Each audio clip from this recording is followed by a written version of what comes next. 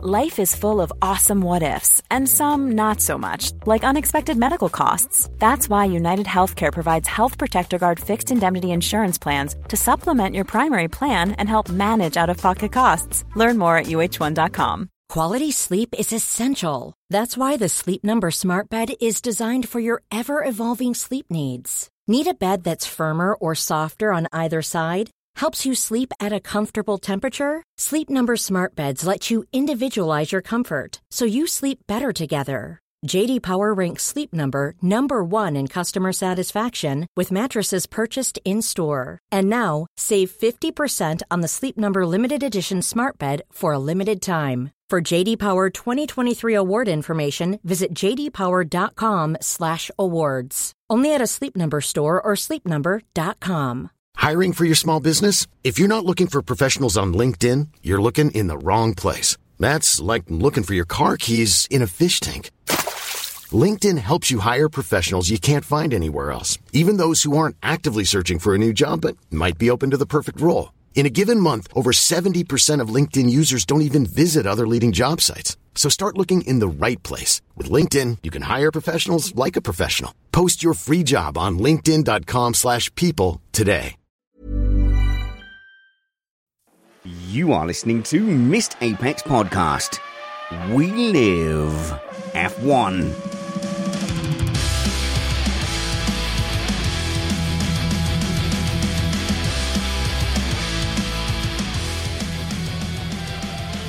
Welcome to Missed Apex Podcast. The title of today's show is Hot and Tired in Qatar. That pun supplied by Richard Groves on Twitter. Hi, I'm your host, Richard Reddy, but my friends call me Spanners, so let's be friends. Welcome to the Qatar Race Review. All segments today are restricted to 18 minutes, and the conditions are expected to be extreme. So coming up, we will get fairly quickly into all the blaming and the whose fault is itness. I'm going to pull it off like a plaster and talk about Hamilton and Russell. Is this the time that the gloves are off finally between the Mercedes teammate? Of course, the sprint race was probably the feature of the weekend for once. Max Verstappen wraps up a third world title and Piastri stamps his mark on the Formula One grid. But I need to tell you that we are an independent podcast produced in the podcasting shed with the kind permission of our better halves. We aim to bring you a race review before your Monday morning commute. We might be wrong, but we're first. Usually. Sometimes. Not anymore. It doesn't matter. Returning to the shed is our tyre whisperer, Matt Rumpet. Say, Matt. 2.275%. Please don't just yell numbers at me. We've talked about this. Okay, I will explain. That is the margin between Verstappen's fastest lap and his pole position. And for all the people out there in the world who have been saying, all I want is a Formula One race with tires where they can just push to the end. Well, congratulations. Today you got your wish, and it was pretty spectacular, I have to admit. I think we make that topic too, because what you're talking about is fundamental to the core of the sport, and with Pirelli's contract length in doubt as well, and Bridgestone coming in, who are unlikely to want to make a high-wearing tyre, people need to be careful what they wish for. Yeah. And we're also joined by GT Open commentator Chris Stevens. How's it going, Chris?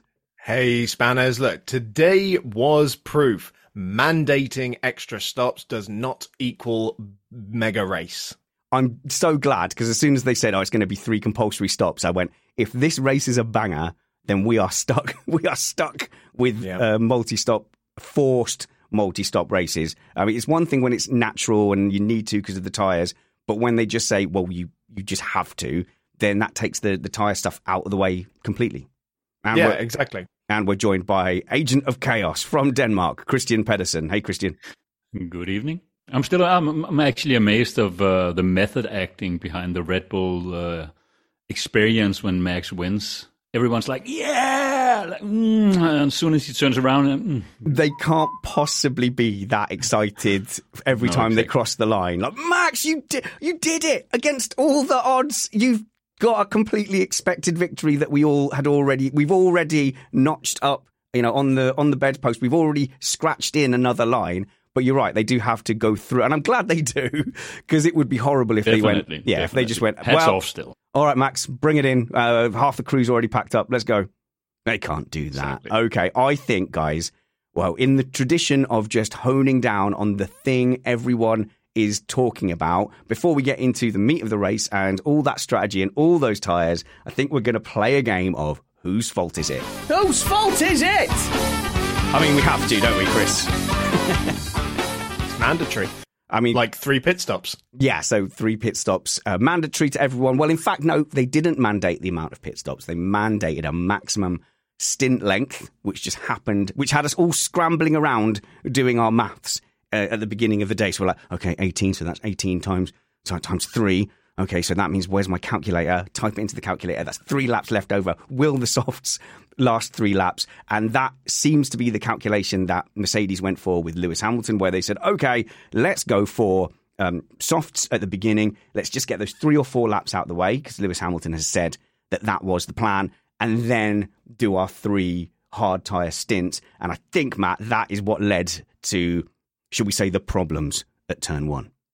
Well, yeah, absolutely. And this was kind of genius for Mercedes, because recall that Perez was actually starting from the pit lane. So they had very much a 2-on-1. They had a pincer strategically on Red Bull here. They started Russell on fairly new tires. They started Lewis on absolutely new tires. And the plan was going to be, I think, very much to push Max early and make him decide, like, is he going to chase Lewis or is he going to block Russell? And if he doesn't chase Lewis, Lewis puts in 4 fast laps, pits into clean air on good tires, and he's got an offset strategy for the rest of the race. Russell, meanwhile, can just kick back, relax, make sure no McLarens get round him, and keep himself within distance, because he had a lot of pace today, keep himself in distance of Verstappen. And sooner or later, when those pincers closed at the end of the race, Max and Red Bull were going to have to make some uncomfortable and difficult choices about who they were actually racing. Unfortunately, it didn't quite work out like that. So what you're saying is it's impossible to assign blame, and this should just go down as the first ever racing incident. Exactly. I mean, sometimes, as we discover in life, there are things that happen, and it turns out they're just no one's fault. Right. Well, moving on then, Chris. No, go on, Chris. Now, the thing is, I mean, we were robbed of the one strategic variable amongst the front runners, because, unfortunately, Lewis did not leave sufficient room at turn 1 for George Russell and Max Verstappen. And I've seen quite a few takes on this, people trying to blame Russell, which I cannot agree with in any way, shape or form. It's Lewis's responsibility as the car on the outside to leave enough space, regardless of how many cars he's trying to pass in one fell swoop, and he failed to do so. I'd argue that I totally agree. It's Hamilton's fault, as it was Max's fault in Silverstone, the same scenario, more or less. It's similar. So let's just say it's Hamilton's fault, but I would say if you're a team like Mercedes and you know the drivers talk to each other and you know one guy is starting on a softer tire, he's going faster, you know the T1 outside is probably where most of the overtakes on this track is done. I would still expect Russell not to push that hard to Hamilton. They almost touch wheels. He should have known he'd be there. But I still agree it's Hamilton's fault, but I would say it's also a little too hard raced for George Russell. I would argue that the outside line is not favourable at turn 1 because we've seen the rubbered in line is the closer to the apex, the inside line, and the difference between the racing line and off the racing line at this track, because it was a brand spanking new surface. Still, it's there. Most of the overtakes was done. Wouldn't you agree? It is a struggle. I mean, I think most of the time, if it was done, it was a soft tire versus a medium tire, or a medium tire versus like in this case, Chris, it was a soft tire. Yes, like in this case, but it's still not. Was he really going to nail both drivers around the outside? No, hang on. That's a good. Really that's a good point, Matt. I actually don't think it was that ambitious. I think that move was on. He just messed it up. I would agree with you. And in fact, I'm surprised because we are kind of known as being a bit Mercedes biased, a bit Hamilton biased. Just a fan. And no one yet has taken the opportunity to point out that Max had a very B-flat, a very average start here. And this played a part in the chaos because Russell, swinging up behind him, actually had more pace and went outside and hit his rear wheel, actually touched, it looked like, or almost touched Lewis's front wheel as Lewis was coming around the pair of them. Now, if we didn't have the contact with Russell, let's say he gets a terrible start and he's not there, I think it's very conceivable that around the outside of turn 1, Lewis hangs on, and around the inside of turn 2, he is gone, because we saw how bad the medium tires are in the first lap from the start. They don't warm up. There's lots of understeer. And yeah, I agree with you, Spanners. If that contact hadn't happened, I think it was very believable you'd see Lewis Hamilton leading the race. However, it very much did.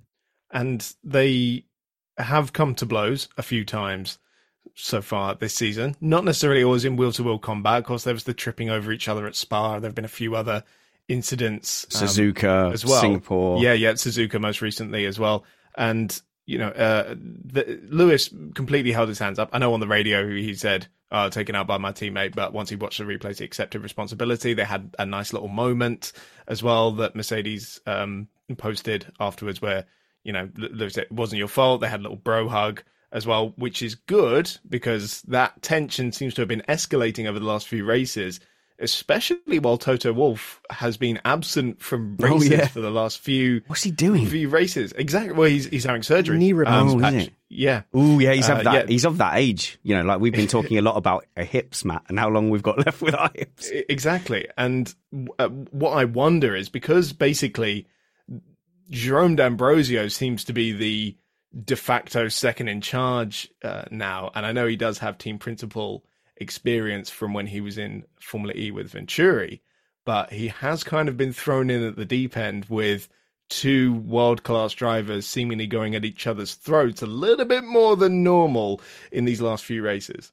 Wasn't it Toto on the call from his he phoned in apartment with the knee up just over D'Ambrosio? Yeah. All I'm saying is at the office back at Mercedes after the race, I would say if I was Wolff, that was avoidable, guys. Yes. That is all I'm saying. Yeah. So it was so predictable that Hamilton was going to get the better jump because he had the clean side of the track. He had a tyre offset, which we saw in the sprint race how good that tyre offset was. So it was predictable that they were going to be alongside each other, but they need some team orders now because even leading down to turn 1, they were racing each other so hard. Hamilton moved over to the right in quite an aggressive line. The line Hamilton took only had one aim, and that was to box Russell in behind Verstappen so that it would just be him and Verstappen going into turn 1. But Hamilton did that and did that to his teammate. Russell then... Which is how he drove as well. Yeah. Well, then Russell moved left anyway, and Hamilton had to jump out of the way. And Russell was kind of really only still in it because he had the slipstream from Verstappen. I don't think Verstappen had a particularly bad start. But once they got down into turn 1, I honestly think Russell had more time and had Hamilton been alongside earlier, because at the point of contact, Hamilton was really far ahead. So Hamilton was even ahead of Verstappen just. So it was rear wheel to front wheel. But the pace and tyre difference that allowed him to get there was so quick. I think if it was less quick, Russell would have chosen to get out of that. And in fact, if you look at his onboard, you can see him soaring at the wheel a little bit as he suddenly realises Hamilton's there. And I think he tries to put a bit more brake pressure in, which is what sees him soaring out the way. And his radio messages early on, I think he thought it was his fault. So I think he thought, oh no, I should have backed out and let him go. And I've tagged him from the rear. And so often when it's from the rear, it's your fault. So I think he thought it was his fault, saw the replay then, and no, he had nowhere to go and he didn't have enough time to back out. But I think the old school racers are used to a form of racing, Matt, where when you get significantly past, say that was on an apex and Verstappen wasn't there, he's nearly all the way past Russell. I think he's like, well, the move's done, back out. But Russell just didn't have the time and he didn't have the space to do it. Yeah, I mean, I think if I could just rephrase it a little bit, I think if Russell had, I think it was possible for Russell to have avoided it if he'd started earlier backing out. I'm surprised slightly that Mercedes just pretty much didn't tell him not to fight Lewis on the soft tires because he's going to be pitting after 4 or 5 laps. Your only job really is to be the car behind Verstappen at this point. They should have ignore Lewis, act like he's not there. But they were very clearly racing each other. Yeah. So like, I don't know what was said before the race. Clearly, from a racing point of view, there's no way to go but say, well, yeah, it's definitely Lewis's fault. But I don't think Lewis, again, I'm not convinced Lewis was racing George at that point. I think he was racing Max. And I think that's why he came in at that angle, which from his onboard doesn't even, it's not like he turns the wheel 90 degrees and really chops the apex. It wasn't a really super deep turn that he made, but it was just enough. Yeah, and the stewards have said that they're not going to put a penalty for it, and largely because it was a first corner of a race incident where they tend to give a bit of a white flag to those incidents. But they also said that no one was at fault for the big sprint incident, right? And that's which was the clearly next one. Ocon's fault. No, here we go. That's the one that I was arguing in the WhatsApp chat, in our group chat, and I was arguing with Matt for about an hour, and then I just fell asleep, and then I woke up at 4 a.m, like squinty eyed, look at my phone, and him and Brad had carried on for like another hour. So I'm going to say this to everyone listening who's not on the WhatsApp group. Of course. If the race would have been like normal race time, I couldn't have read all the WhatsApp. There wouldn't have been time. From Dennis and Matt about this incident. Okay, so I luckily had 4 or 5 hours more to go. Okay, so we won't spend too long on this, but basically Hulkenberg and Ocon are fighting. Ocon goes up the inside of a right-hander, overshoots a little bit. Hulkenberg gets a great cutback, but all that leaves room and time for Perez to move around the outside and be on the outside and on the racing line to the next left-hander. Ocon moves over to the right. There's contact with the front of Hulkenberg, spins out, spears Perez off, and that is the end of those two drivers' races. Now, Chris, you said clearly Ocon's fault. Yeah, because he failed to leave room for the two cars alongside him on the way into the corner. He just drifts across the nose of the two cars alongside him, basically. Okay, so Matt, it seems fairly clear to me that Ocon just moved into a space where there was two drivers. And I know that you're an Ocon fan, so I don't mind you defending your guy. But how could you possibly defend what is very clearly Ocon just driving across the track and clattering into a bunch of cars? Oh, I'm so tempted. So I'm going to briefly say, because I've worked up an analogy for this that I think will make sense to everyone.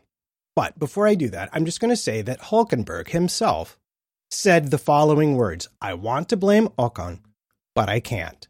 And I'm just going to say, if a Formula One driver, not a steward now, not the stewards who also didn't blame Ocon for this, but that's another story. Hang on. So can I just point out that this is, Matt, this is an argument from authority. We don't do that here. We don't. Sure you do. No, we don't. We don't all the time. Oh, that's one of us arguing, but we don't go, well, the driver in the cockpit said this, therefore it's that. Like, we've seen Hamilton cop for things that aren't his fault before. We've seen the stewards get wrong decisions. We argued about that because you're talking Albon in Brazil, and I still think that was his fault.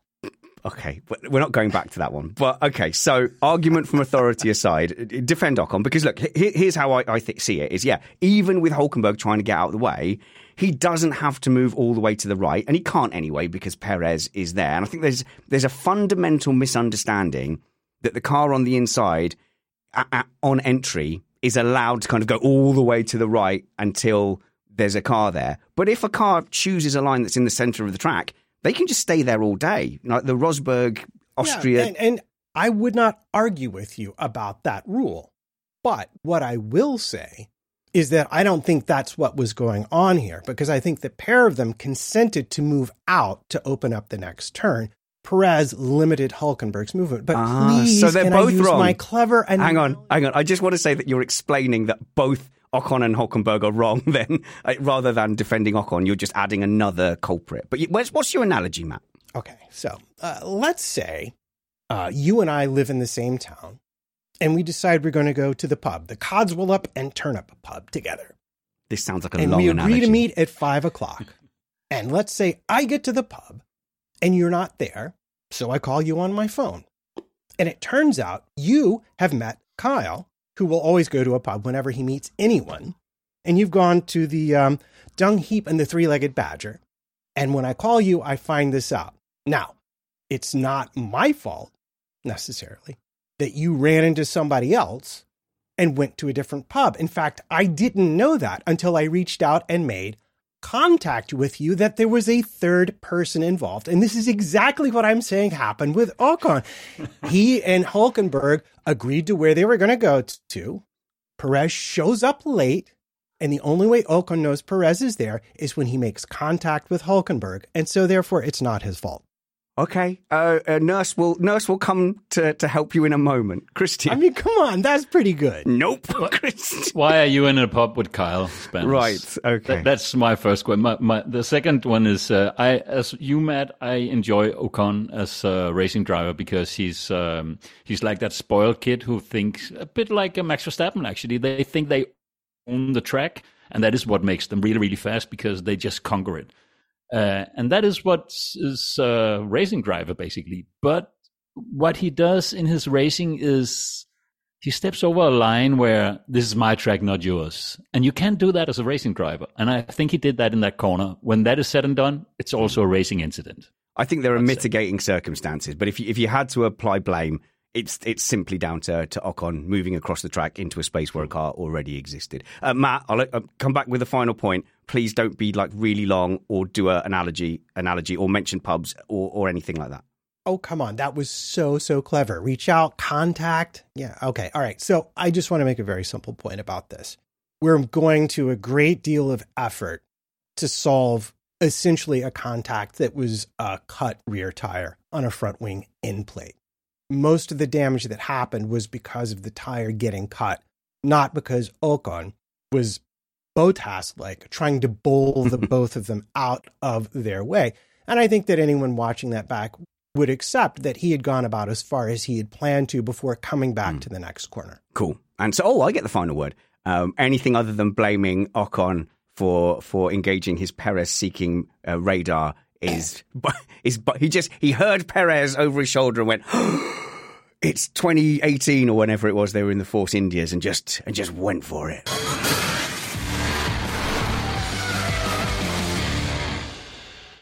Max Verstappen won his third title, and so obviously congratulations to Max Verstappen and Red Bull, but there's no way they listen to Missed Apex podcast. So instead, may I extend a warm congratulations to any Max Verstappen fans tuning into Missed Apex podcast. It really is like a wonderful thing when you've invested emotionally in a driver or a team and you've watched that journey, that rise up, because he genuinely had bottleneck points in his career where he could have lost out badly to Carlos Sainz. He could have failed to get through the Toro Rosso to the Red Bull Junior program. He could have tripped up over any number of really talented drivers that he went up against. Gasly, Albon, and I think a real kind of defining battle early on in his career against Ricciardo, where he just stamped his authority on that team. And, and you can't deny that he changed the way Formula One drivers go racing. And you can debate about whether you like that or not. But he has been a phenomenon in Formula One. So congratulations to Max Verstappen fans that have seen that journey through those difficult Red Bull years, coming back, fighting against and toppling the giant of Mercedes. And whilst this season he hasn't really had to pull it all out of the drawer, there's very few people that would end up in the position to take this comfortable car advantage, yes, but this comfortable world championship. There's not many other drivers who would have risen to the top and found themselves in this position.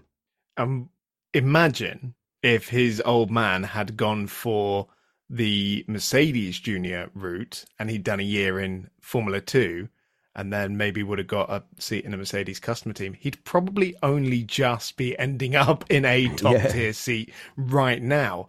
And it's true what you say about him rising to the car he's been given, because look at Sergio Perez today.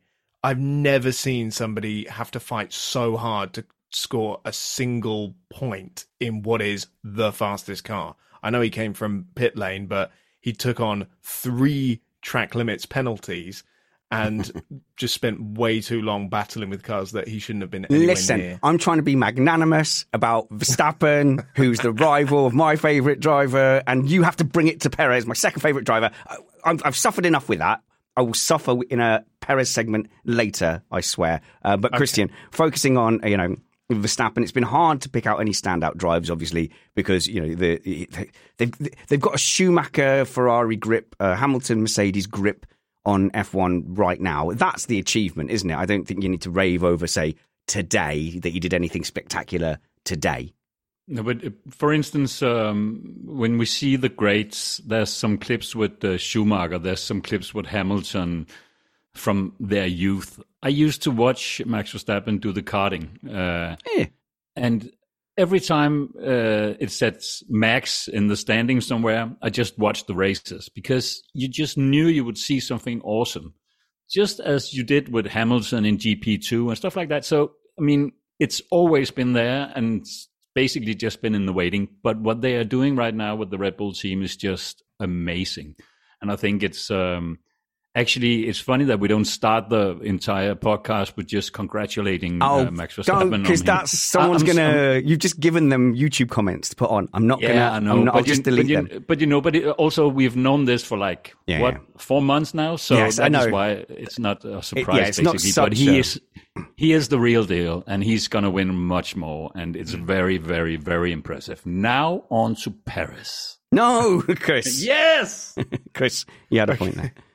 Yeah, I mean, just in the context of this race and the 18-lap maximum stint, and Verstappen was put in a very good position there because he had lots of lovely fresh tyres to use. And Matt, correct me if I'm wrong, but he had the youngest tyres of the sort of the front runners at the very least, which meant that he could run all the way up to lap 17 before he had to make his first the mandatory stops. And that kind of set him up very nicely because it meant he could just cruise to the next pit stop. And what we ended up seeing was, because nobody could run the tires long enough to enter a management phase, or get the tires to the point where they were going to start wearing, the overcut was king in this race. And I think what played into that as well was because the surface is very new, it's still very smooth and fresh.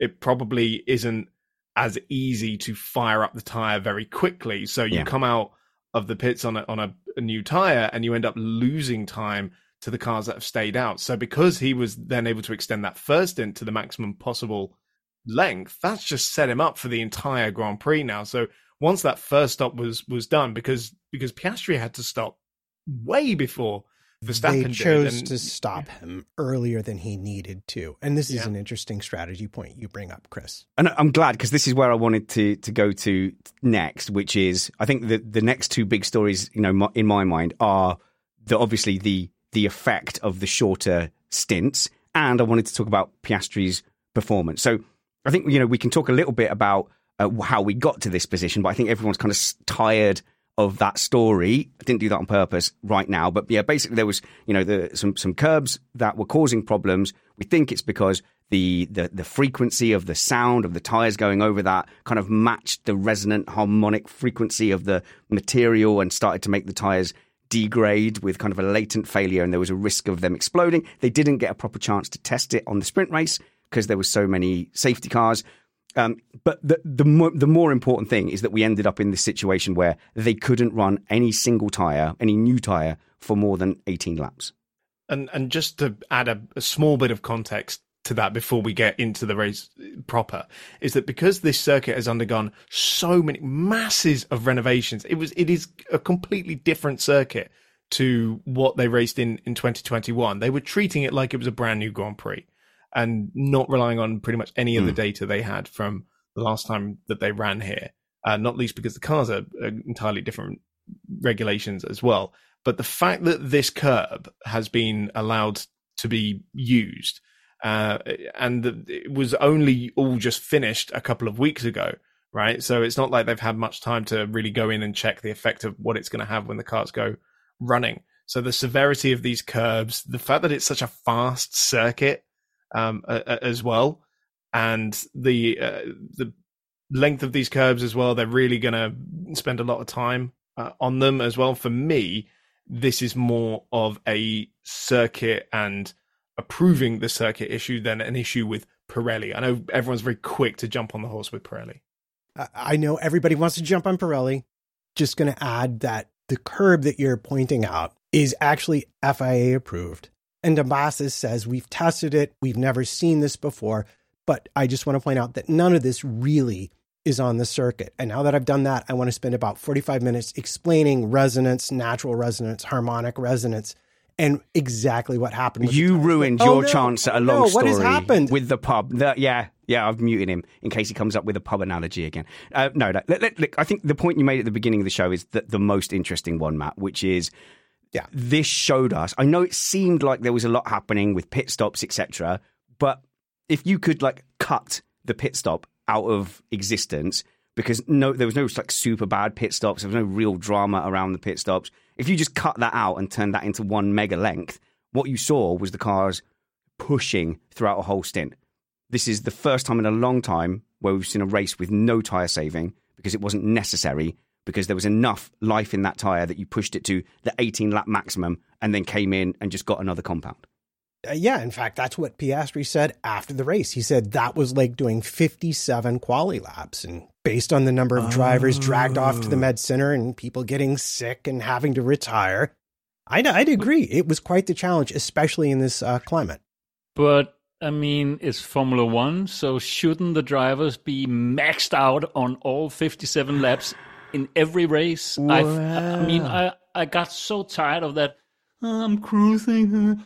This is Formula One. Everyone should be maxed out. Everyone should be almost fainting when the race is finished. That is my opinion. I know the humidity and Qatar temperatures and stuff like that was a bit too demanding, and everyone was surprised. But, I mean, shouldn't it be like that? Well, I'm just now thinking that, okay, so what did we have? We had Stroll, waddling off to the ambulance in some distress after the race. So Logan Sargent quitting with 15 laps to go, looking visibly distressed. Esteban Ocon throwing up in his helmet in lap 15, which must have been dead grim. And I have to say, still had a great race after that. You had Oscar Piastri just snack on the floor. Yeah, Oscar Piastri just on the floor in the green room. I don't think I've seen Verstappen flop down like that after a race before. So could it just be Alonso as well?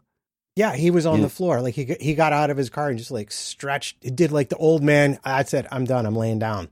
Yeah, so I'm not saying you're watching TV on the couch and then you're like, that's it. I'm stretching out on the couch. That's literally what Alonso did. So no, but my point is, Christian, I know you're not saying you want it, but what we've seen here is we've not actually seen drivers pushing flat out for 57 laps before, and that's what that looks like. And you saw you go, okay, now these are top athletes who are being pushed to extremes that they're actually unused to.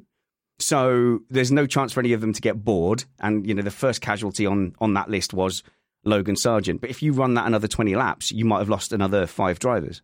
Yeah, it's entirely possible. And what I love about it, this was also something that Max said after the race, was that because the degradation wasn't there on the tires, Red Bull actually lost one of its biggest advantages. So if you look at the closing margins, they weren't that great, even though I think McLaren in the first stint essentially decided they were racing for second and third and not first. And that's why they brought Piastri in when they did. The fact of the matter is that you take away one of Red Bull's biggest advantages by limiting the stints like that. So, and there's a few teams that I would argue, like we said this before the start of the race, okay, this is going to suit Piastri, who doesn't quite seem to have the same grip as, say, Norris at managing tyres over a Grand Prix length. McLaren in general haven't been too kind on their tyres. Ferrari have not been kind on their tyres either. And I expected Russell to do relatively better as well.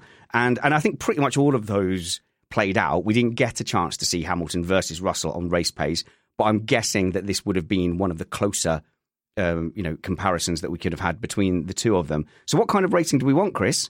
Is this the kind of racing we want? Because we've become used to F1 being a chess match, whereas this was much more of a 2-hour sprint or an hour and a half sprint. So I will just say Formula One has never been flat out racing. No. Ever. There has always been some sort of management. When the turbo hybrid power units came in and everyone was talking about 100 kilos of fuel.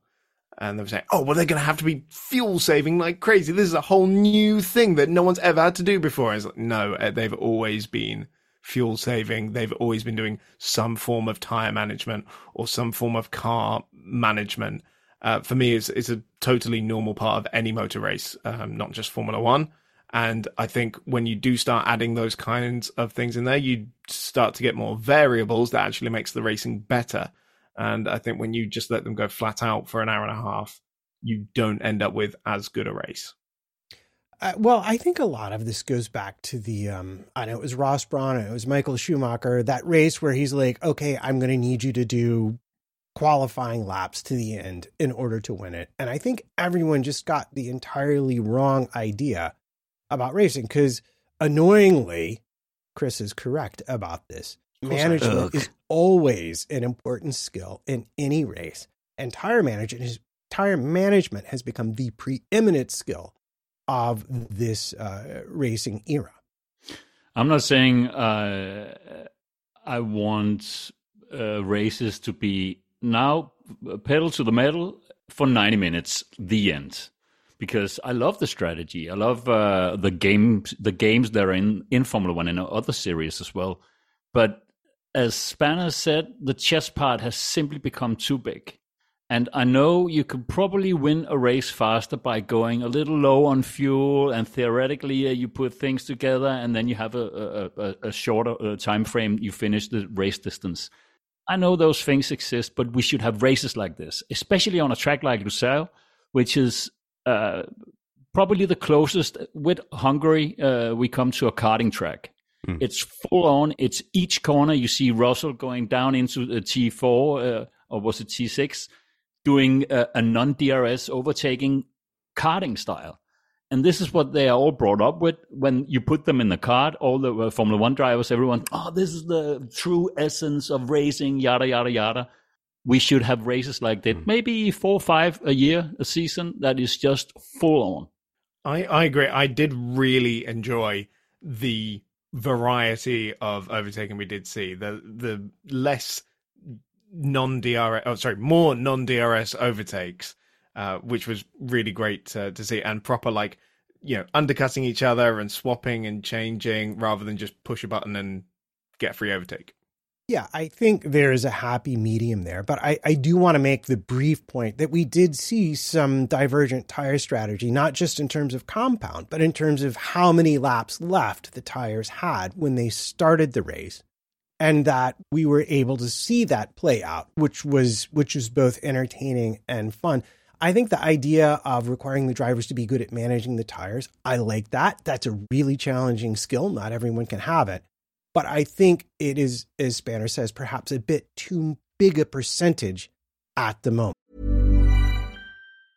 Ryan Reynolds here from Mint Mobile. With the price of just about everything going up during inflation, we thought we'd bring our prices down. So to help us, we brought in a reverse auctioneer, which is apparently a thing. Mint Mobile Unlimited Premium Wireless. How to get 30, 30, bit to get 30, bit to get 20, 20, 20, bit to get 20, 20, bit to get 15, 15, 15, 15, just $15 a month? Sold! Give it a try at mintmobile.com/switch. $45 up front for 3 months plus taxes and fees. Promo rate for new customers for limited time. Unlimited more than 40 gigabytes per month. Slows full terms at mintmobile.com. Quality sleep is essential. That's why the Sleep Number Smart Bed is designed for your ever-evolving sleep needs. Need a bed that's firmer or softer on either side? Helps you sleep at a comfortable temperature? Sleep Number Smart Beds let you individualize your comfort, so you sleep better together. J.D. Power ranks Sleep Number number 1 in customer satisfaction with mattresses purchased in-store. And now, save 50% on the Sleep Number Limited Edition Smart Bed for a limited time. For J.D. Power 2023 award information, visit jdpower.com/awards. Only at a Sleep Number store or sleepnumber.com. I'm Sandra, and I'm just the professional your small business was looking for. But you didn't hire me because you didn't use LinkedIn Jobs. LinkedIn has professionals you can't find anywhere else, including those who aren't actively looking for a new job, but might be open to the perfect role, like me. In a given month, over 70% of LinkedIn users don't visit other leading job sites. So if you're not looking on LinkedIn, you'll miss out on great candidates like Sandra. Start hiring professionals like a professional. Post your free job on linkedin.com/people today. Okay, so I've got two points here then, is grip and discipline. Okay, so the first thing is, I mean, this track was relatively low grip, especially on the sprint race. And that was pretty good. And we saw some genuinely good racing here. I think because the track looks very bland, you can kind of go, well, it doesn't look like there's much of an atmosphere there. Like the crowd doesn't look very populated. I don't believe the attendance figures, and it's flat. And I think when a track is very flat like that, it can just make it look like, you know, they've just constructed a bit of tarmac in the middle of a desert. But the track is good, and the sand coming across on this Friday and Saturday made things really interesting, which says to me, let's have a formula with less grip. There's too much grip. You don't have to do my groove tyres, Matt, but you need to rip the wings off. You need to narrow the tyres. Less grip always makes for better racing. You know what? Keep the power the same, make the cars shorter, narrower, and lighter, and guess what you also lose? Downforce. Have I not been saying this for the last 3 years? Everyone has, though. I've not been saying this entirely for the last 4 me. years. You got it from me. I'm the only one that's ever said it. No, but you know what? Like everyone says it. Everyone says it. And I don't know why the power to downforce and grip ratio just keeps going safety, up and up and up. I don't think it's safety. I think it's ego. I think they have to swing the biggest lap times around the rest of the Grand Prix world. But if you want better racing, you've got to get rid of, you know, some of the levels of grip, and you can just have cushions around the side of the track, can't you? So are we going to talk about Paris now? No, I've got one more thing to talk about. Ooh, you almost pulled that off, Spanners. Very good. I've got one more thing here with this. So if you had this kind of format where the tyre wear is much less of an issue, and I think in reality it's somewhere between what we had today, where it's flat out all the time, and say the extreme tyre management that you get at a Singapore Grand Prix one stop, where it's, you know, it's literally to your detriment if you don't slow 4, 5, 6, 7 seconds a lap down and save your tyres to make sure you hit the one stop, and then no one can overtake you because there's wads of downforce and aero wash and you're on a stupid street track. So the truth is probably somewhere in between. But what's interesting is if you had this kind of formula for the last 10 years, the race we've had today, and the skills you need, Lewis Hamilton probably doesn't thump Bottas like he thumped Bottas. Do you know what I mean? There's a fundamental change in discipline. Mark Webber probably does a hell of a lot better. Kimi Räikkönen extends his career. Chris, when they made the compounds super hard in 2013, before they changed it after Tiregate at Silverstone, Webber was looking pretty strong. Matt, am I imagining? I'm not imagining that. No, you're not imagining at all. When they destroyed the Red Bull diffuser with Tire Squirt, it was Webber's game until they swapped back because of the debacle at Silverstone, which was not Pirelli's fault. Teams were running the tires wrong sides, wrong directions. Yeah. I think there is a happy medium here, Spanners, and this is what we used to have when races used to be either like a one-stop versus a two-stop, or a two-stop versus a three-stop. Not mandated, just that this is actually the fastest way to run quote-unquote a Grand natural. Prix. And do we think a two-stop is going to be better than a three-stop? And those were the kind of races I really enjoyed. For me, that was the best races, in the early era of the Pirelli days. The best races we've had over the last 2 or 3 years have always been that border 1-2 or border 2-3. Yeah, but you can't mandate it, because today has proved it. Once you mandate that you have to stop this many times, what you end up is with these little pit windows where everybody does their stops and you decrease variety.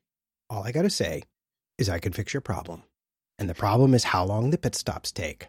Make the pit delta 15 to 18 seconds. How, and though? Suddenly you have the kind of racing we're talking about, where people who take it all out of the tire can go against people who can make it last forever, and you get to the end of the race and you're not sure who's going to win. It's easy. Get rid of pit lane speed limits. Pit lane speed limits are woke. But the thing is, this has all been an issue since a cameraman got struck in Nürburgring 2013 when Webber's tyre fell off and it bounced down the pit lane and hit a cameraman. And so they reduced the pit lane speed limit from, I think, 100 Ks to 80 Ks or something. That, of course, meant it took longer to do a pit stop. You'd lose more time, and suddenly it wasn't worth doing pit stops anymore. Ever since then, it has always been a push to do fewer stops. I'm assuming you guys can't hear the bumpers at the moment because that I was trying to move on. We can't hear them at all. Right, I'm going to do it again. Nope. Right, I'll give up. No, sorry, I didn't realize you were playing the bumper right that second. But Literally didn't hear it. All I was going to say is, Chris, we could just make the pit exit in a different place and cut off more of the lap, and we could solve the problem that way. I did such a zinger segue into that bumper and everything. Right, don't even fix it in post, Steve. Show them, show what they did. Right, no. So Piastri deserves some real props here. I got overexcited at the last race with his qualifying performance, and kind of shown up a little bit in the race. But here, Christian, I think over the course of a weekend, slightly different circumstances. I think it's hard to deny that he's here. He's arrived. I'm not sure if anyone have kids of you guys. If you have a 14-year-old boy, for instance, and he brings home the most shy kid from his class, that is Piastri. That guy who's in the background. I find him so. I like him so much. I don't know how to express it in another way. It's not sexual. Spanish, and it's not like a physical attraction. I don't think that needed clarifying, nor would that I'm just saying. Would that necessarily be bad? That's all. It's 2023, and we need to clarify things. His mom is on a high roll with her tweets, and the way he's just performing you can see it in Lando's face.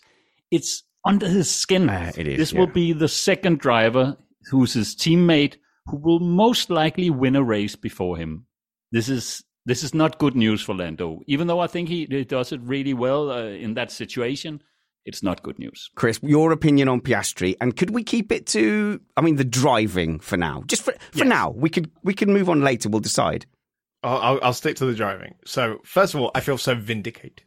Because at the start of the season, I'm like, why was everyone so excited about Piastri? He's special. He is incredibly special, and he is proving that now that he's been given the tools to do so.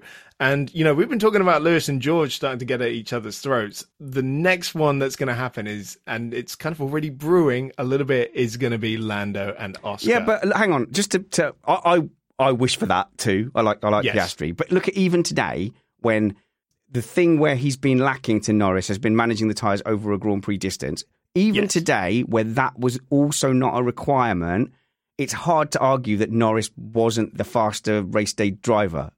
But Lando is the one with the experience. Yeah. It's like when Lewis was paired with Fernando at McLaren, and oftentimes you'd see Fernando come out on top in a race, but not because he was necessarily faster than Lewis. It's because he was more experienced and he was able to deploy that knowledge, much in the same way that Lewis now deploys that knowledge over George. And we're seeing that now with Lando and Oscar as well. And the fact that Oscar has now come in, and Christian, you were saying that he's going to win a race before Lando. Technically, he has won. He won the sprint at the weekend, and so he is a race winner before Lando Norris. That is going to absolutely grate him because he knows he lost a front row start for the Grand Prix because he kept breaching track limits, and he knows that he was like a 1/10 of a second away from the sprint pole as well, and that race would have played out incredibly differently. He would have started on the cleaner side of the grid. He'd have been the one leading into the first corner, and Oscar would have been the one dropping back into the pack. And we see again the difference that was made in the Grand Prix was the fact that Lando had to start further back, and he had more ground to make up over Oscar, even if they both had the clean line through turn one, avoiding most of the chaos. Lando finished behind Piastri in both the sprint and the Grand Prix today because of his qualifying performances. And he has held up his hand to those mistakes, and he needs to eliminate them because Oscar will give him no margin for error now. And Matt will now lead us into the segment where we subjectively analyse the McLaren drivers based on their attractiveness. Okay, on with you, Matt. Go. And by the way, Christian, no one in the live chat is buying your protestations at all.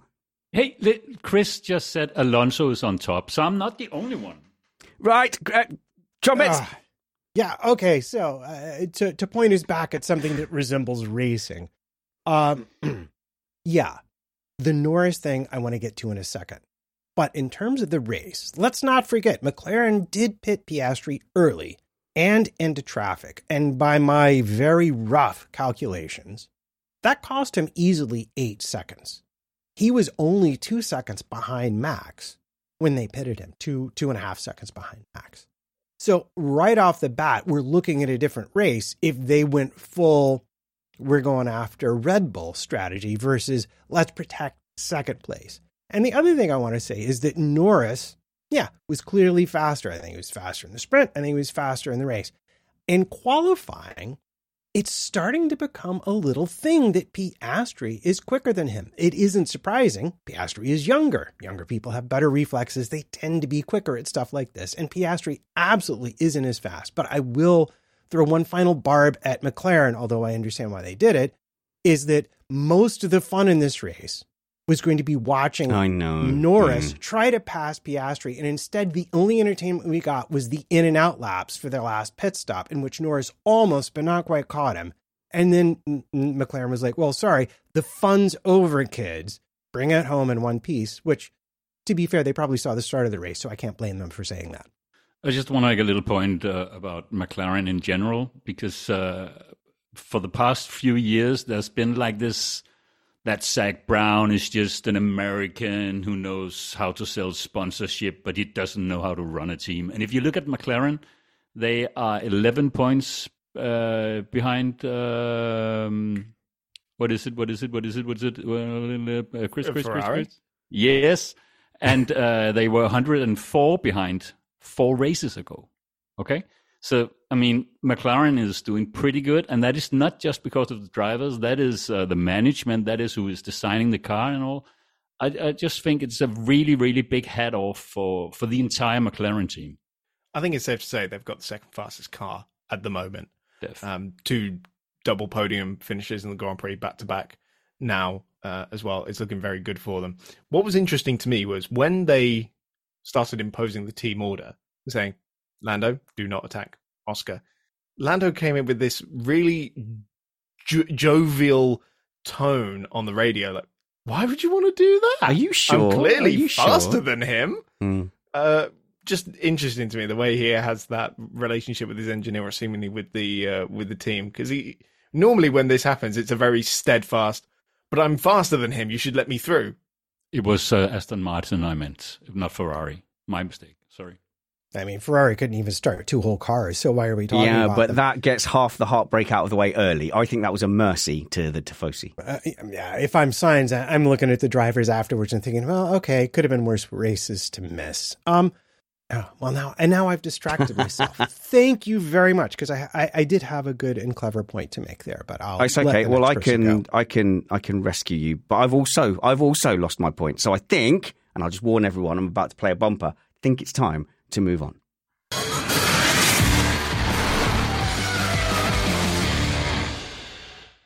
So there was some interesting antics. I've just got in my notes the Alonso incident, just because I don't think I've ever seen anything quite like it. We see a puff of smoke and you go, well, he's off track.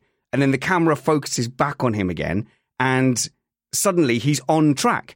But, over the course of a weekend, you get used to the camera angles. And I was like, what? What race is this? What part of the track is he on? And he's on just a completely different road. And just for all his experience in Grand Prix racing, it then it's like a merging slip road on a motorway. And he just absolutely slings it on track in front of Leclerc. Do we know if he got a penalty for that? I think a reprimand. Oh, right. Okay. That seems to be the kind of bailout thing at the moment. There's a lot of reprimands going around. Yeah, like the 5-second penalty. Yeah. What, for me, the bigger loser there was the fact that we were watching whoever was in front of him rather than Alonso passing Leclerc, which I don't think we ever got a replay of for what seemed like a mega move. But Aston Martin, on the whole, you would say this has to go down as a weekend to forget? Because Alonso was... Oh, okay, hang on. Whoa. Okay. Whoa! Someone is triggered. In the Grand Prix, obviously in the Grand Prix, it looked like at one point Alonso was going to be fighting for third, and he ends up, quite the way down.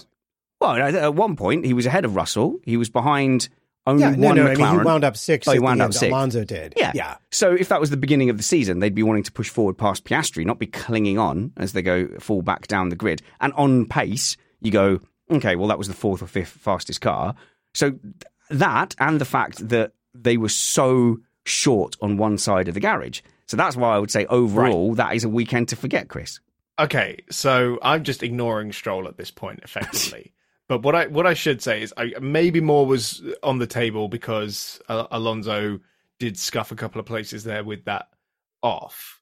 But maybe would have lost them. Anyway, I'd say this is a better performance from in terms of the pace from Alonso's side of the garage than we've seen in recent races. So for me, I would say that's quite good. But I think what this weekend has demonstrably proved is that Stroll is costing them a higher position in the Constructors' World Championship, at least 2 places. And it has never been more evident than this weekend when Stroll, first of all, qualified 1.1 seconds behind Alonso in Friday qualifying, then shoved his instructor, gave one of the best interviews I've ever seen. Trainer, not instructor. Qualifying. Instructor, coach, trainer, whatever. That makes him sound like he's on an experience, corporate experience day. Brad to have an instructor. But to me, that is all the hallmarks of a broken driver who doesn't want to be there anymore. I've got a really strong feeling that Papa Stroll is going to cut his losses and pull both himself and Lance out of the team at the end of this year. At the end of this year? Yeah, I think so. Because they know it's done, isn't it? It's done. They need a better driver than Stroll to get that car to where it deserves to be. Alonso is proving what that car is capable of, and there is just too much evidence now that Stroll is holding that team back in the Constructors' Championship.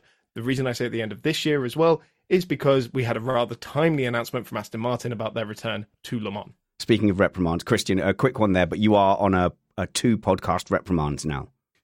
I was just going to second what Chris just said. The VEC or LMP program Aston Martin is talking about, that is where he's going to go. And that's going to be a good story. Matt. All right. So boy, do I have a few things to say. Like, I'm amazed. I listen to Chris and I think, oh, here's insightful analysis. He knows so much. And then he goes and says stuff like that. I'm like, did he even watch the same race that I saw with my very own peepers here? First of all, when have you ever seen Alonso have not 1, but 2 massive offs in a single race? And you're going to sit there and tell me that they had a good weekend. That car is very clearly barely drivable. I didn't call it a good weekend. Spanner said it was one to forget. I think it was too. I think the only thing that saved them was starting so high up and just Alonso's sheer Alonso-ness. Secondly, you were right to go at Stroll. He had a terrible Friday. He had a terrible Saturday. But today, he was actually in for points today. Except for the off tracks and let's face it, he had some great battles. I'm triggered. He had some great battles with Gasly. In fact, Gasly had to drive farther off track than I saw Alonso go in order to get round Stroll. It wasn't a bad day today for Stroll. But Gasly was just being a menace. To me, this is interesting because he has been terrible. I would agree with you. He's been absolute terrible. But today's race, I saw some things. I saw him coming back to where I expected him to be. Okay. How about that? Not that he was good, but where I expect him to be relative to Alonso. So whenever it was he kicked off at the trainer, what day was that? Was that Friday? Friday. Yeah. So I admit, terrible day for him. Yeah, and I tweeted this because when's the last time he got out of Q1? Isn't it something like 5 Q1 exits in a row? 5 races ago. Yeah. Okay. So I tweeted because I knew this was going to happen. He has bad session, bad race, crashes, bad session, can't get out of Q1, looks awful in front of, behind Alonso, looks completely lost and nowhere. And it happens session after session after session. And then he has one race that's fine and people turn around and go, see, what say you now? He's broadly fine very recently. But look, the overall picture is horrifying. And, Project Stroll is done because they tried to manage his career. They did quite well against Vettel. They've hugely underestimated Alonso or overestimated how well he would do. And it's done. They can't put him in the car up against Alonso next season because that would be bad for his mental health. He's clearly losing it, it is not fair on Lance Stroll. They can't do that. They could try and disrupt Alonso to quickly get him to fall out with his team, which has happened 1 or 10 times before. So that's a viable option. But then if you get someone Stroll level in so he doesn't look bad, you have turned what is a Q3 car into a Q1 car. And I hope you're right, Chris. I hope you're right that they're bailing, because this is horrible for everyone. It's done. Yeah. I do wonder. So, well, first of all, even when he crashes, it's only because he's so committed to the corner. Oh, yeah, of course. That was Singapore, wasn't it? That shows how good he is. And look, exactly. And you get a professional like Mike Crack, who's well respected, and he has to wheel out and say, "Oh, that crash shows how committed he is." That's not fair on anyone, Christian. And this is, I think, when you look around, it's not fair on him. It's not fair on the people around him, the people representing him, or the people watching him. But wouldn't you guys say that the Friday Stroll was someone who was under pressure, not just from not being fast in the car? You wouldn't act like that, just not being happy about how you drove. One day. There's more to this, I think. Yeah, he knows. He's probably been given an ultimatum now. I mean, and the fact that Mike Crack has to defend him like that is the reason why Otmar left as well. The reason that I think they'll end up going to WEC as well. I mean, first of all, it depends if Stroll's just going to pull him out of the Formula One team or if he's going to withdraw from the entire Aston Martin brand altogether. But the thing is, what they can do is they can still keep Lance in a top-tier motorsport, go for the world's biggest and most coveted motor race, and which he can win. Yeah, he can win it. Of course he can, with 2 other really good drivers alongside him, and they save a bit of face. So Pete Shilcock's trying to wind me up in the live chat. I think you're being a bit cruel. Give the lad time. He's had a lot of time. He's still a rookie, Spanners. You need to give him time. But how much time have Paris had? Thank you, Cape. Unfortunately, not going to let him get away with that. We're out of time, and I actually, this has been one of the. I'm looking forward to speaking about Paris because he's had he's had one of his best races for a while. The bar is low, but that's the facts. So he scored a point. Yeah. So look, rounding off on Aston Martin, it's they're going to have to keep Alonso happy. So they've obviously given him promises about next season. Aston Martin isn't going to fold overnight, whatever Lawrence Stroll does. There'll still be an entity called Aston Martin in 2024.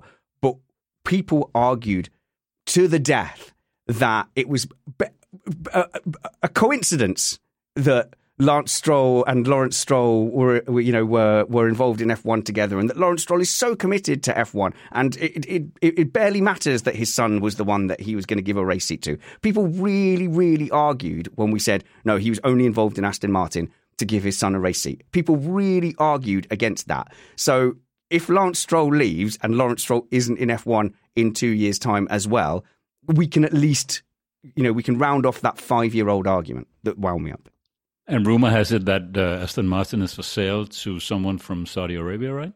And if they take over the team, I mean, that's the business, not the Formula exactly. The Formula One team is different. No, but if Stroll sells the business, there will be boards and stuff like that. It can go on. All right. What Chris said, I second that. You really don't want to get into the business of deals. I've got a feeling it's time.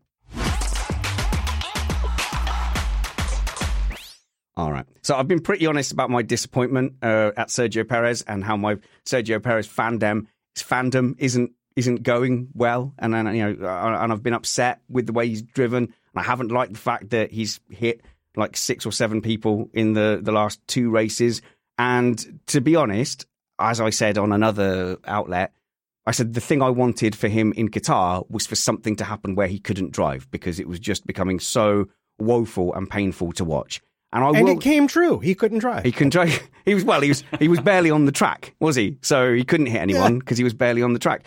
He got 3 violations for pit lane warnings. So he got 3 separate penalties for violating track limits, which does not suggest someone who is comfortable driving around that track. He finishes P10, and a fairly lucky P10.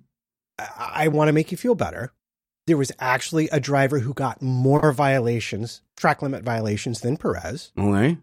That would be Gasly. He got 7. Perez only got 6. Gasly so at least that's something. Yeah, Gasly was a maniac today. So what you're saying is he got slightly less track violations than the maniac of the race this time. But he didn't hit anyone. So that does represent his best drive for several races. There's no redemption now, Christian. It's over. It's yet another thing where I really wish Red Bull would have just pulled the plug 3 or 4 races ago and just said, look, we're putting Ricciardo in, hand aside. I'm like you, Spanners. Actually, I like Sergio Perez. I think he's a really, really good racing driver. I think he's really good on tires. I think he's intelligent. He has some craft. But sometimes you just get into a situation where that you just can't get out of. And you've seen it before with Formula One teams, with racing teams in general. Sometimes there's just something just doesn't work and you can't get it back on track. And I'm fairly sure that's what we're seeing right now. So I have a suggestion. If I was Red Bull, I mean, they can't win more this year. They've won it all. So they could just not show up if they want. Okay. How about putting Yuki in his car for one race? Then the next race, Ricciardo, and then the next race, maybe Lawson. Put Perez in the AlphaTauri, let him race there until the season is finished. Because he's not going to make them more points or anything. No. And they can test out their drivers. They can see what's going on. Maybe he's back in the car next year, but that is what I would do if I was. No, don't help him with contract negotiations because there's a Williams seat, isn't there? I think that's the redemption tour now for Perez, is to go and get that Williams seat and just start again and show that go and beat Albon at Williams. Bring some cash with you. That's the thing now. Don't go to AlphaTauri. But yeah, I think pull the plug on the horror show that is, and this is with all the best will in the world. Pull the plug on this horror show. It's just awful. It's not going to happen. Why? Because Perez is still second in the Drivers' Championship. Chris? Okay. So, Matt, I hear you. On this, right? Why change anything when they've got 1-2 in the championship and the constructors is sorted? But for me, they need to anticipate the fact that next year, Ferrari, Mercedes, McLaren could suddenly all be on the same footing as them. Doesn't matter how unlikely that may sound at the moment, they need to prepare for that possibility. And at the moment, Perez will not get them the Constructors' Championship if those other 3 teams are suddenly on the same footing as them. And that's why I am so goddamn mad that they put Ricciardo back in the AlphaTauri, because at the bare minimum, for me, it should be Ricciardo in the Red Bull, put Lawson in the AlphaTauri alongside Yuki for next year. That's a solid combination. I know the fact that they're all contracted to Red Bull anyway, so the fact that Ricciardo's being announced at AlphaTauri doesn't actually mean anything for now, because he could still end up in the Red Bull next year. Perez does have a contract for next year, but I really, really think they need to make a change there. Well, that doesn't feel very positive. So sorry, it's not. It's just a fact. Sorry, do you want to be more positive about Stroll as well? I thought this was the make Spanners feel better about Perez segment. Did no one get the drivers today did terribly, and you should feel bad about that. And Colchester Spanners, United, you're like 5'11", and 2/3. It's almost 6.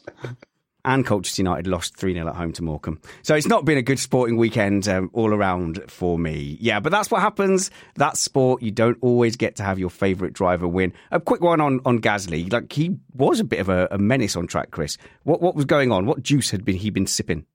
I've no idea, but he's shoving people off track. He's shoving himself off track to try and get moves done that he knows he's not going to be able to keep. He was just being so wild out there, and ended up losing out on points because he was another driver to accrue track limits penalties along with Albon as well. Funny how all the drivers who took track limits penalties ended up falling outside the points. Yeah. Oh, I've just seen, by the way, I've just on the Twitter feed, I've just distracted by seeing the onboard camera of Stroll getting out of his car. So that's worth showing, because you can say wrongly, but you can say a lot of the drivers say in the green room they knew they were on camera. Nigel Mansell getting out of his Lotus, was it, and pushing it across the line and then dramatically falling on the floor. This feels like much more of a candid shot where it was on the onboard.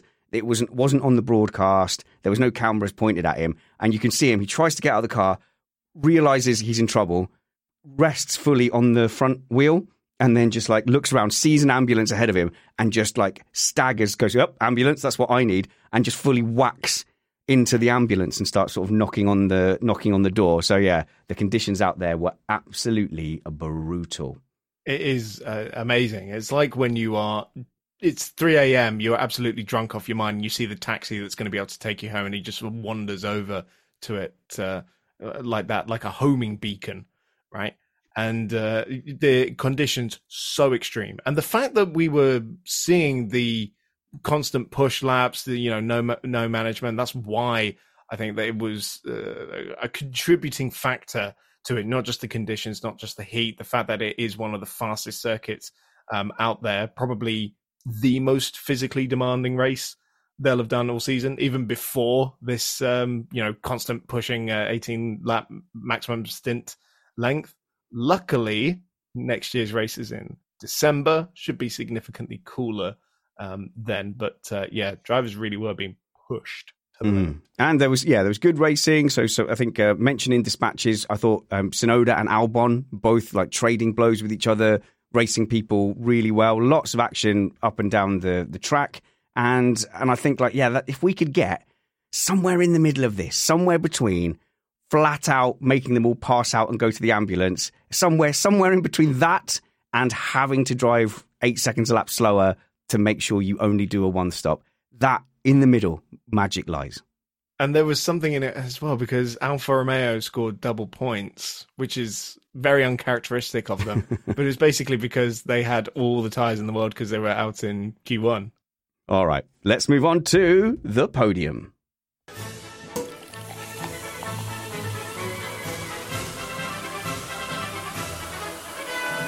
A hot and sweaty evening in Qatar and a late night here in the UK. So I will get to the podium slightly quicker than usual. I know because in previous shows, in recent shows, we have pushed it very close to the 1 hour time limit that we set here on Missed Apex podcast. So today, let's make it nice and comfortable by going to our awards. So we do a good thing and bad thing award. We get to praise and we get to punish teams, drivers, or entities from the comfort of our sheds and our sofas. So let's start with a positive thing. Here's the thing of the weekend. Christian Pedersen, occasionally on social media, but usually running away from it, preferring instead the vagaries and blandness of real life. So we can't recommend that you follow Christian anywhere on social media, but you can give us your award. So who gets your thing of the weekend? It has to be Piastri. I think it's that's a really good showing. Yeah, I think I don't have any more to say about it because we already talked about him. But I just find him very interesting and with a very bright future. You can make all the caveats you want about tyre wear and safety car luck, or the safety car might have helped him a little bit when it came to that sprint race victory. And obviously some of his competitors on the alternate tyre strategy completely ruled themselves out. So Russell and the Ferrari said absolutely no chance once those softs disintegrated. But what he is doing at the moment is giving us a drumbeat of results. He keeps habitually putting it, regardless of where Norris is. Piastri is on the podium a bunch. He's on the front row a couple of times. He's in that top 5 in qualifying. He is making it hard to ignore him. Chris Stevens. If I can just add the clip with Piastri from, was it in Austria, where they flew? There was some guys flying around the circuit on something that could hold them in the air. And there's a sequence of Piastri just sitting alone in the garage, looking at the screen while one is just falling from the sky. And the face expression on Piastri there, that is probably my favorite TV moment. What was the expression? It's so difficult to explain. You have to watch it. So I will find the link. I know the one you're talking about. Perfect for an audio show. Yeah. Google it. I will try. I can try and do it. Want me to try and do it? No. This is also good for podcast. No, I'm telling the listeners to Google it. I'm going to move on to Chris Stevens now. But sure? But Christian, thanks. You've been a delight. No problem, Spanners. You're the opposite, Chris Stevens. You are an attention acceptor, so we can go and follow you at Chris on Racing, and we'll have all the links to your social media in the show notes below. But for now, who do you think, or what do you think, or when do you think was your thing of the weekend? So it kind of similar to Christian, but specifically for me, Piastri's sprint win.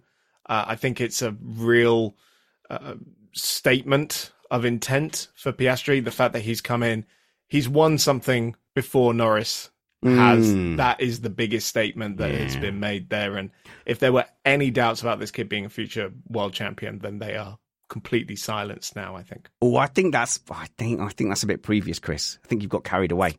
No, I'm calling it now. All right. Well, there we go. All right, Matt, 2 rumpets. You are on social media at MattPT55. I'm angry at anyone listening to this who doesn't follow you on social media. So I'm going to put the links in there. I'm going to make it super easy on your device or YouTube. You just go to where the notes are, scroll right or left or whatever, and you just click on the social media platform you're on, and you follow Matt now. I'm not messing around anymore. Well, I appreciate that. And certainly if you're interested in things like the resonance of tires and science and all that good stuff, you will probably find some nice things that I repost or retweet or whatever they call it whatever the kids call it these days. I don't know. Do you know what the kids call things these days, Spanners? I have no idea. No, What's a meme? No, don't. I'm so lost. The Kevin James meme came out and we had to get Christina Lee Mace to explain it to us. And then after explaining it to us and we finally got it, she said, yeah, but it's a week old. Don't use it. I'm like, can't keep up. All right, Matt, what's your thing of the weekend? You know, this is really challenging. I mean, my thing of the weekend should simply be, Max won the Drivers' Championship. That was boring. It was weirdly not the event that I wanted it to be. Maybe because it was during the sprint race, which is a whole separate conversation. But you know what my thing is? I'm going to go back to what I said today. The thing is seeing a race like this, because I don't think we're ever going to see this again under these regulations or under the next regulations. I think today was an amazing and a special and a one-off thing. And everybody who got to view it should be thankful they got to see such a spectacle put on for them. A driving spectacle. Yeah. And so in a way, all the weirdnesses that led up to this weekend gave us this one special moment to see, well, what would happen if we gave F1 cars tires and they could just drive as fast as they wanted the whole race? We got we got a what if. We got an actual We really did. This was an alternate universe, alternate F1 universe. That's what just happened. Okay, cool. Yeah, it was like the wormhole. We just went right through it. My turn. Go and follow me at Spanners Ready and follow me on Instagram. I'm getting better at posting things on there. I had a photograph of me being interviewed at an event and I was smiling and stuff. And I thought it was quite a nice photo. So if you'd like to see quite a nice photo of me, then follow me on the Instagram, Spanners Ready, and on Twitter. That's where I do my main arguing. I'm on Facebook as well, but I mainly use that for buying cabinets or second-hand game systems. Oh, my thing of the weekend. Look, yeah, we're all waiting on that. Okay. I was just thinking that I need a new office cabinet, and that I got completely distracted by that thought.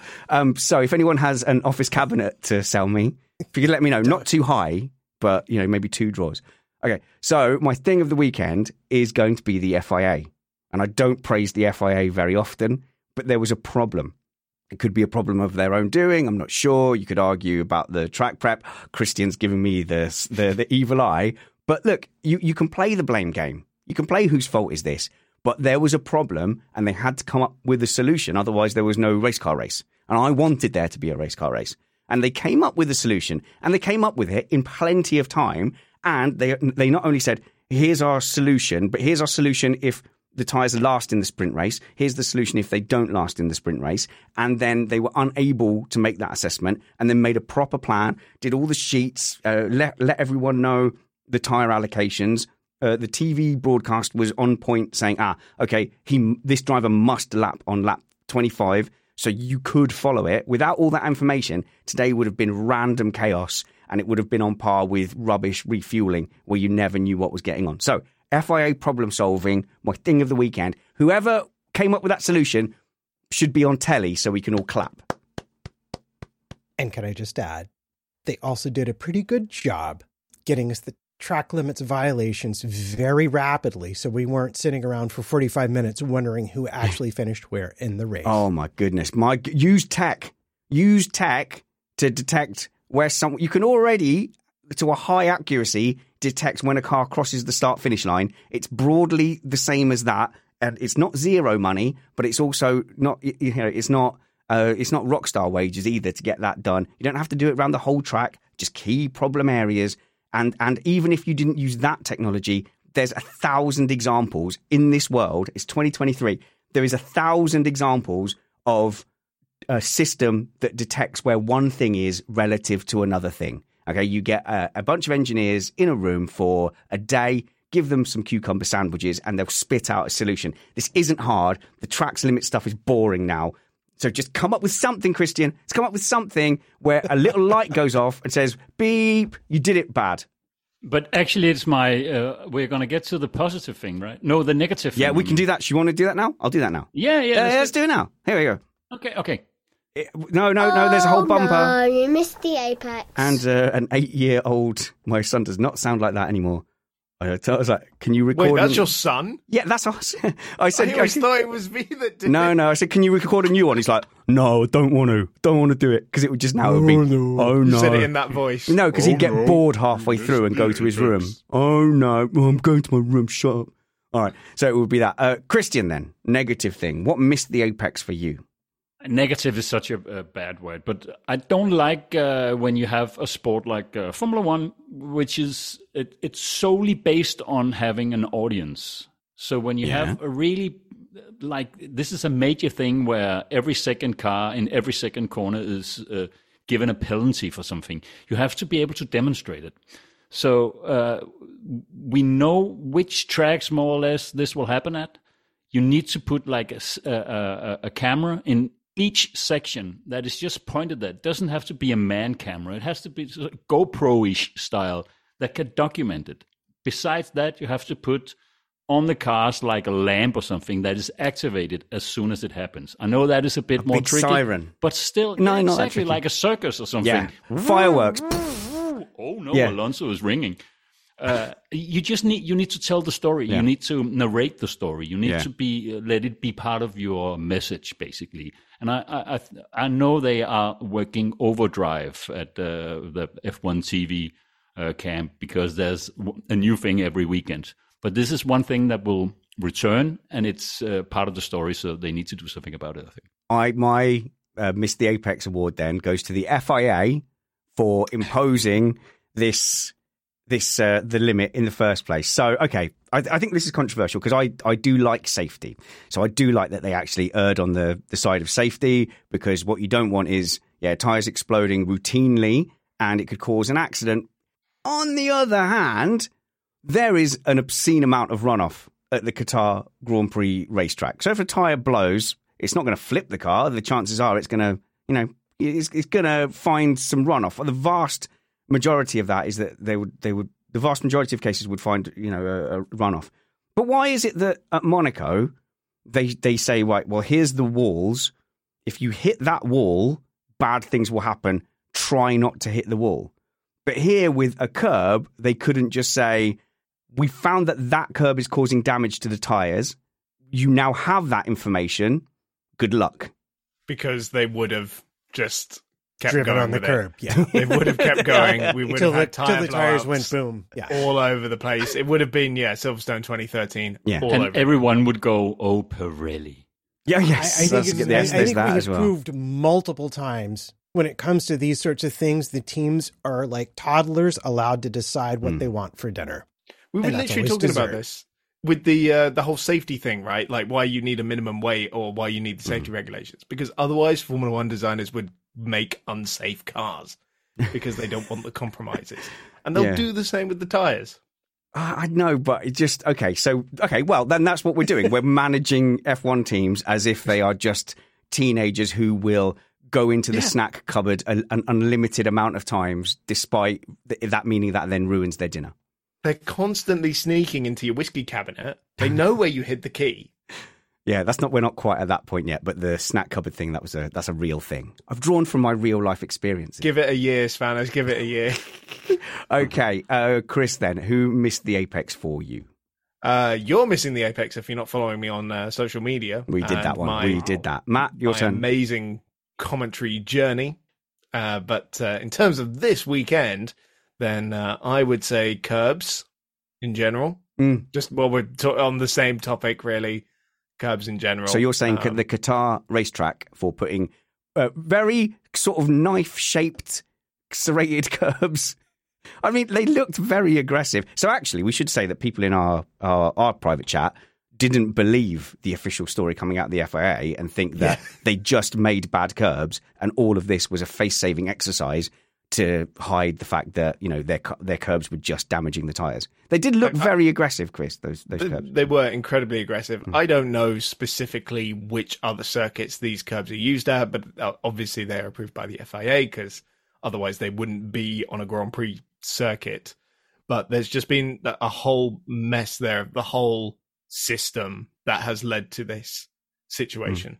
Can I just say as well with track limits here, our race controller, Richard Molden, made a suggestion, which I do not condone. I want to condemn his suggestion of taping hamsters one car width away from the track edge. That's a cool idea. Look, you say that, right? So on the topic of curbs, why are the curbs wider than the cars? Yeah. Because if you make it narrower than the cars, it's a much easier visual reference for the drivers to know when they're going outside the track limits. Because I bet you they're still saying, oh, well, I can't see where the track limits are. Yeah, and if you used hamsters, obviously they're single use. So logistically, very, very How many difficult. times could you reuse the hamster? Oh, no, yeah, single use. It's like plastic straws. Got to get rid of them. Matt, who missed the apex for you?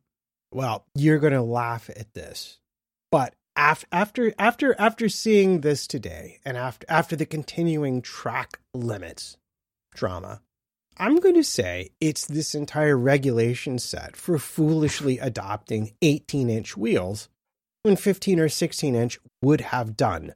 Fundamentally, that compromises what the driver is able to see and their ability to know if they have indeed crossed the limits of the track. And if you don't believe me, I will just point out, they made the grid spots wider because even magical Alonso couldn't know if he was just parked in between the lines or not at the start of the race. And I do believe they might be changing it for the next regulation set, but we're not there yet. Yes, so they are going to reduce the wheel size supposedly for 2026 in a bid to save weight. But actually, now that you've brought up the grid spot, and Spanners, I hope this isn't what you were about to say, but actually missing the apex, Hulkenberg pulled into the wrong grid spot because Sainz was missing on the grid. Like, there's a big LED board with his name on it telling him where to park. Yeah, that's a bit of a gaff, that one. But also, like, Sainz having that fuel line issue, it's hard to believe that there's a fuel line issue that you then can't repair in time for the Grand Prix. And in fact, like, this is where, like, this was my old trade, was supportability engineering. You have to look around the system and go, well, what faults could we get? And is everything repairable in a certain amount of time? So really everything on that F1 car should be repairable within an hour. You know, that's, or whatever it is. So that's part of the design. So if they fired it up and found a fuel leak and they couldn't fix it and they suddenly go, well, that's a 5-hour repair, so we've missed the Grand Prix, your availability rating has gone from 1 to 0, all based on one failure point. So that's a design problem. I don't know anything about the fuel line in F1 cars, but I would be fascinated to know why that wasn't repairable when they seem to be talking about it like 90 minutes out from the grid. You would think everything would be repairable quicker. I think we've all done our Missed Apex awards. Please go and click in the social medias and follow us. And can I say a big thank you? I asked for iTunes and Spotify reviews, and we had dozens. And I am so grateful for that contribution because it genuinely elevates us in the charts and it increases our visibility and it gives us a warm, fuzzy feeling. So thank you so much. And if you have the chance to leave an iTunes review, we'd be very, very grateful. And seeing as this might be the last show I do for a while before, back doing commentating again, because that's what I do now. Let me just take the opportunity to just huddle in with you, dear listener, once again and say, if you're not subscribed on YouTube, I think we've earned it. That was a complicated race we ended up watching today. We've made sense of it for you. I think that earns a subscription and maybe a follow No, Twitter, don't listen to TikTok. him. Patreon.com/MrApex if you think That's we the earn one your... to go to. If we think But while you look at him trying to George Russell this moment. Just while you're at it, just click just click. It's right there. And click on the live streams. We will be keeping you inundated with content. We've got a patron show where we've got a panel of our patrons across a variety of fan bases who will be joining us here in the shed. So that will be cool. We'll have news at the weekend, and then we'll get all saddled up again to do this whole thing again for the Circuit of the Americas Grand Prix. Until we see you next, work hard, be kind, and have fun. This was Missed Apex Podcast.